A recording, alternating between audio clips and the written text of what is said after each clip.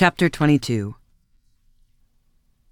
A party for the Blenkers? The Blenkers? Mr. Welland laid down his knife and fork and looked anxiously and incredulously across the luncheon table at his wife, who, adjusting her gold eyeglasses, read aloud in the tone of high comedy, "Professor and Mrs. Emerson Sillerton request the pleasure of Mr. and Mrs. Welland's company at the meeting of the Wednesday Afternoon Club on the 25th of January at 3 o'clock punctually, to meet Mrs. and the Mrs. Blenker, Red Gables, Catherine Street, RSVP."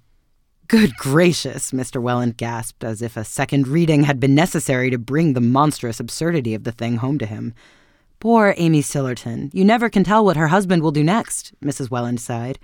"I suppose he's just discovered the Blenkers." Professor Emerson Sillerton was a thorn in the side of Newport society, and a thorn that could not be plucked out, for it grew on a venerable and venerated family tree. He was, as people said, a man who had every advantage. His father was Sillerton Jackson's uncle, his mother a Pennilow of Boston. On each side there was wealth and position and mutual suitability. Nothing on earth obliged Emerson Sillerton to be an archaeologist, or indeed a professor of any sort, or to live in Newport in winter, or do any of the other revolutionary things that he did. But at least if he was going to break with tradition and flout society in the face, he need not have married poor Amy Dagonet, who had a right to expect something different, and money enough to keep her own carriage. No one in the Mingott set could understand why Amy Sillerton had submitted so tamely to the eccentricities of a husband who filled the house with long-haired men and short-haired women, and when he traveled, took her to explore tombs in Yucatan instead of going to Paris or Italy. But there they were, set in their ways and apparently unaware that they were different from other people. And when they gave one of their dreary annual garden parties, every family on the cliffs, because of the Sillerton-Pennilow-Dagonet connection, had to draw lots and sent an unwilling representative. "It's a wonder," Mrs. Welland remarked, "that they didn't choose the cup race day. Do you remember 2 years ago they're giving a party for a black man on the day of Julia Mingott's The Descent? Luckily, this time there's nothing else going on that I know of, for, of course, some of us will have to go." Mr. Welland sighed nervously. "Some of us, my dear. More than one? 3 o'clock is such a very awkward hour. I have to be here at 3:30 to take my drops. It's really no use trying to follow Bencom's new treatment if I don't do it systematically. And if I join you later, of course, I shall miss my drive." At the thought, he laid down his knife and fork again, and a flush of anxiety rose to his finely wrinkled cheek. "There's no reason why you should go at all, my dear," his wife answered with a cheerfulness that had become automatic. "I have some cards to leave at the other end of Bellevue Avenue, and I'll drop in at about 3:30 and stay long enough to make poor Amy feel that she hasn't been slighted." She glanced hesitantly at her daughter. "And if Newland's afternoon is provided for, perhaps May can drive you out with the ponies and try their new russet harness." It was a principle in the Welland family that people's days and hours should be what Mrs. Welland called provided for. The melancholy possibility of having to kill time, especially for those who did not care for whist or solitaire, was a vision that haunted her as the specter of the unemployed haunts the philanthropist. Another of her principles was that parents should never, at least visibly, interfere with the plans of their married children. And the difficulty of adjusting this respect for May's independence with the exigency of Mr. Welland's claims could be overcome only by the exercise of an ingenuity which left not a second of Mrs. Welland's own time unprovided for. "Of course I'll drive with Papa. I'm sure Newland will find something to do," May said in a tone that gently reminded her husband of his lack of response. It was a cause of constant distress to Mrs. Welland that her son-in-law showed so little foresight in planning his days. Often already during the fortnight that he had passed under her roof when she inquired how he meant to spend his afternoon, he had answered paradoxically, "Oh, I think for a change I'll just save it instead of spending it." And once, when she and May had to go on a long-postponed round of afternoon calls, he had confessed to having lain all afternoon under a rock on the beach below the house.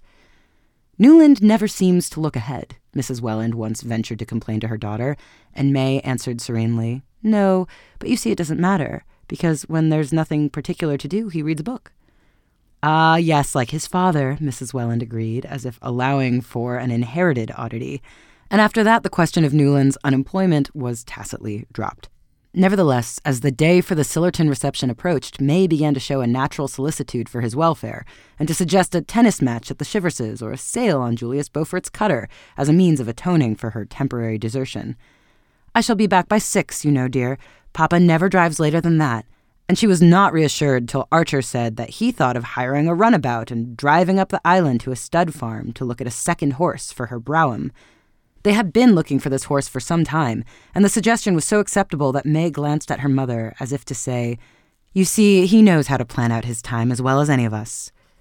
The idea of the stud farm and the Brougham horse had germinated in Archer's mind on the very day when the Emerson-Sillerton invitation had first been mentioned, but he had kept it to himself, as if there were something clandestine in the plan, and discovery might prevent its execution.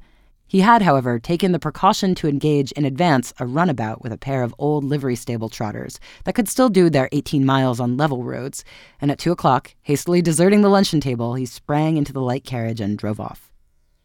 The day was perfect. A breeze from the north drove little puffs of white cloud across an ultramarine sky, with the bright sea running under it. Bellevue Avenue was empty at that hour, and after dropping the stable lad at the corner of Mills Street, Archer turned down the old beach road and drove across Eastman's Beach. He had the feeling of unexplained excitement with which, on half-holidays at school, he used to start off into the unknown. Taking his pair at an easy gait, he counted on reaching the stud farm, which was not far beyond Paradise Rocks, before 3 o'clock, so that, after looking over the horse and trying him if he seemed promising, he would still have 4 golden hours to dispose of. As soon as he heard of the Sillertons' party, he had said to himself that the Marchioness Manson would certainly come to Newport with the Blenkers, and that Madame Olenska might again take the opportunity of spending the day with her grandmother. At any rate, the Blenker habitation would probably be deserted, and he would be able, without indiscretion, to satisfy a vague curiosity concerning it. He was not sure that he wanted to see the Countess Olenska again, but ever since he had looked at her from the path above the bay, he had wanted, irrationally and indescribably, to see the place she was living in, and to follow the movements of her imagined figure as he had watched the real one in the summer house. The longing was with him day and night, an incessant, undefinable craving, like the sudden whim of a sick man for food and drink once tasted and long since forgotten. He could not see beyond the craving, or picture what it might lead to, for he was not conscious of any wish to speak to Madame Olenska or to hear her voice. He simply felt that if he could carry away the vision of the spot on earth she walked on, and the way the sky and sea enclosed it, the rest of the world might seem less empty. When he reached the stud farm, a glance showed him that the horse was not what he wanted. Nevertheless, he took a turn behind it in order to prove to himself that he was not in a hurry. But at 3 o'clock, he shook out the reins over the trotters and turned into the byroads leading to Portsmouth. The wind had dropped, and a faint haze on the horizon showed that a fog was waiting to steal up the Saconnet on the turn of the tide. But all about him, fields and woods were steeped in golden light. He drove past gray-shingled farmhouses in orchard, past hayfields and groves of oak, past villages with white steeples rising sharply into the fading sky. And at last, after stopping to ask the way of some men at work in a field, he turned down a lane between high banks of goldenrod and brambles. At the end of the lane was the blue glimmer of the river. To the left, standing in front of a clump of oaks and maples, he saw a long, tumble-down house, with white paint peeling from its clapboards. On the roadside facing the gateway stood one of the open sheds in which the New Englander shelters his farming implements and visitors hitch their teams. Archer, jumping down, led his pair into the shed, and after tying them to a post, turned towards the house. The patch of lawn before it had relapsed into a hayfield, but to the left an overgrown box garden full of dahlias and dusty rose bushes encircled a ghostly summer house of trellis work that had once been white, surmounted by a wooden Cupid who had lost his bow and arrow but continued to take ineffectual aim. Archer leaned for a while against the gate. No one was in sight, and not a sound came from the open windows of the house. A grizzled Newfoundland dozing before the door seemed as ineffectual a guardian as the arrowless Cupid. It was strange to think that this place of silence and decay was the home of the turbulent Blenkers, yet Archer was sure he was not mistaken. For a long time he stood there, content to take in the scene, and gradually falling under its drowsy spell. But at length he roused himself to the sense of the passing time. Should he look his fill and then drive away? He stood, irresolute, wishing suddenly to see the inside of the house, so that he might picture the room that Madame Olenska sat in. There was nothing to prevent his walking up to the door and ringing the bell. If, as he supposed, she was away with the rest of the party, he could easily give his name and ask permission to go into the sitting room to write a message. But instead, he crossed the lawn and turned towards the box garden. As he entered it, he he caught sight of something bright-colored in the summer house and presently made it out to be a pink parasol. The parasol drew him in like a magnet. He was sure it was hers. He went into the summer house and, sitting down on the rickety seat, picked up the silken thing and looked at its carved handle, which was made of some rare wood that gave out an aromatic scent. Archer lifted the handle to his lips. He heard a rustle of skirts against the box and sat motionless, leaning on the parasol handle with clasped hands and letting the rustle come nearer without lifting his eyes. He had always known this must happen.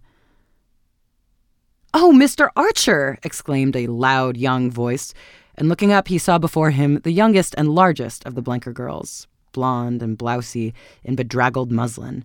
A red blotch on one of her cheeks seemed to show that it had recently been pressed against a pillow, and her half-awakened eyes stared at him hospitably, but confused. "Gracious, where did you drop from? I must have been sound asleep in the hammock. Everybody else has gone to Newport.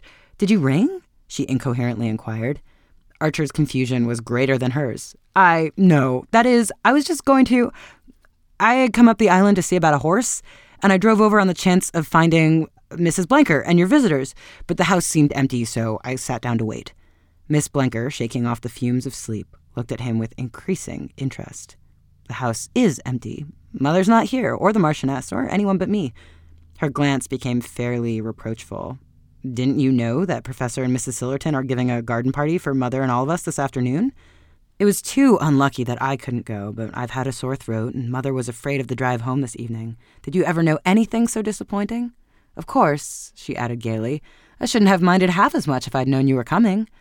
Symptoms of a lumbering coquetry became visible in her, and Archer found the strength to break in. "But Madame Olenska, has she gone to Newport too?" Miss Blenker looked at him with surprise. "Madame Olenska? Didn't you know she'd been called away?" "Called away?" "Oh, my best parasol. I lent it to that goose of a Katie because it matched her ribbons, and the careless thing must have dropped it here. We Blenkers are all like that. Real bohemians." Recovering the sunshade with a powerful hand, she unfurled it and suspended its rosy dome above her head. "Yes, Ellen was called away yesterday. She lets us call her Ellen, you know.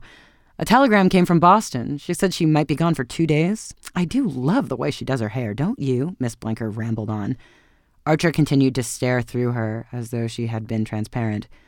All he saw was the trumpery parasol that arched its pinkness above her giggling head.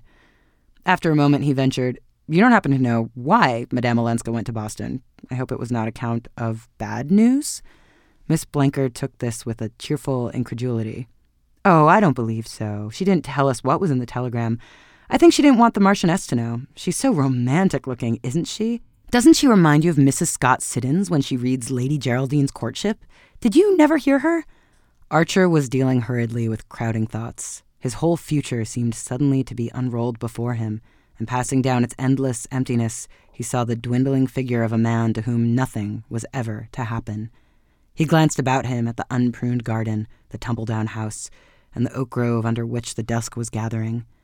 It had seemed so exactly the place in which he ought to have found Madame Olenska, and she was far away, and even the pink sunshade was not hers. He frowned and hesitated. "You don't know, I suppose. I shall be in Boston tomorrow. If I could manage to see—" He felt that Miss Blenker was losing interest in him, though her smile persisted. "Oh, of course, how lovely of you. She's staying at the Parker house. Must be horrible there this winter." After that, Archer was but intermittently aware of the remarks they exchanged. He could only remember stoutly resisting her entreaty that he should await the returning family and have high tea with them before he drove home. At length, with his horses still at his side, he passed out of range of the wooden Cupid, unfastened his horses, and drove off. At the turn of the lane, he saw Miss Blenker standing at the gate and waving the pink parasol. Phoebe Reads a Mystery is recorded in the studios of North Carolina Public Radio, WUNC.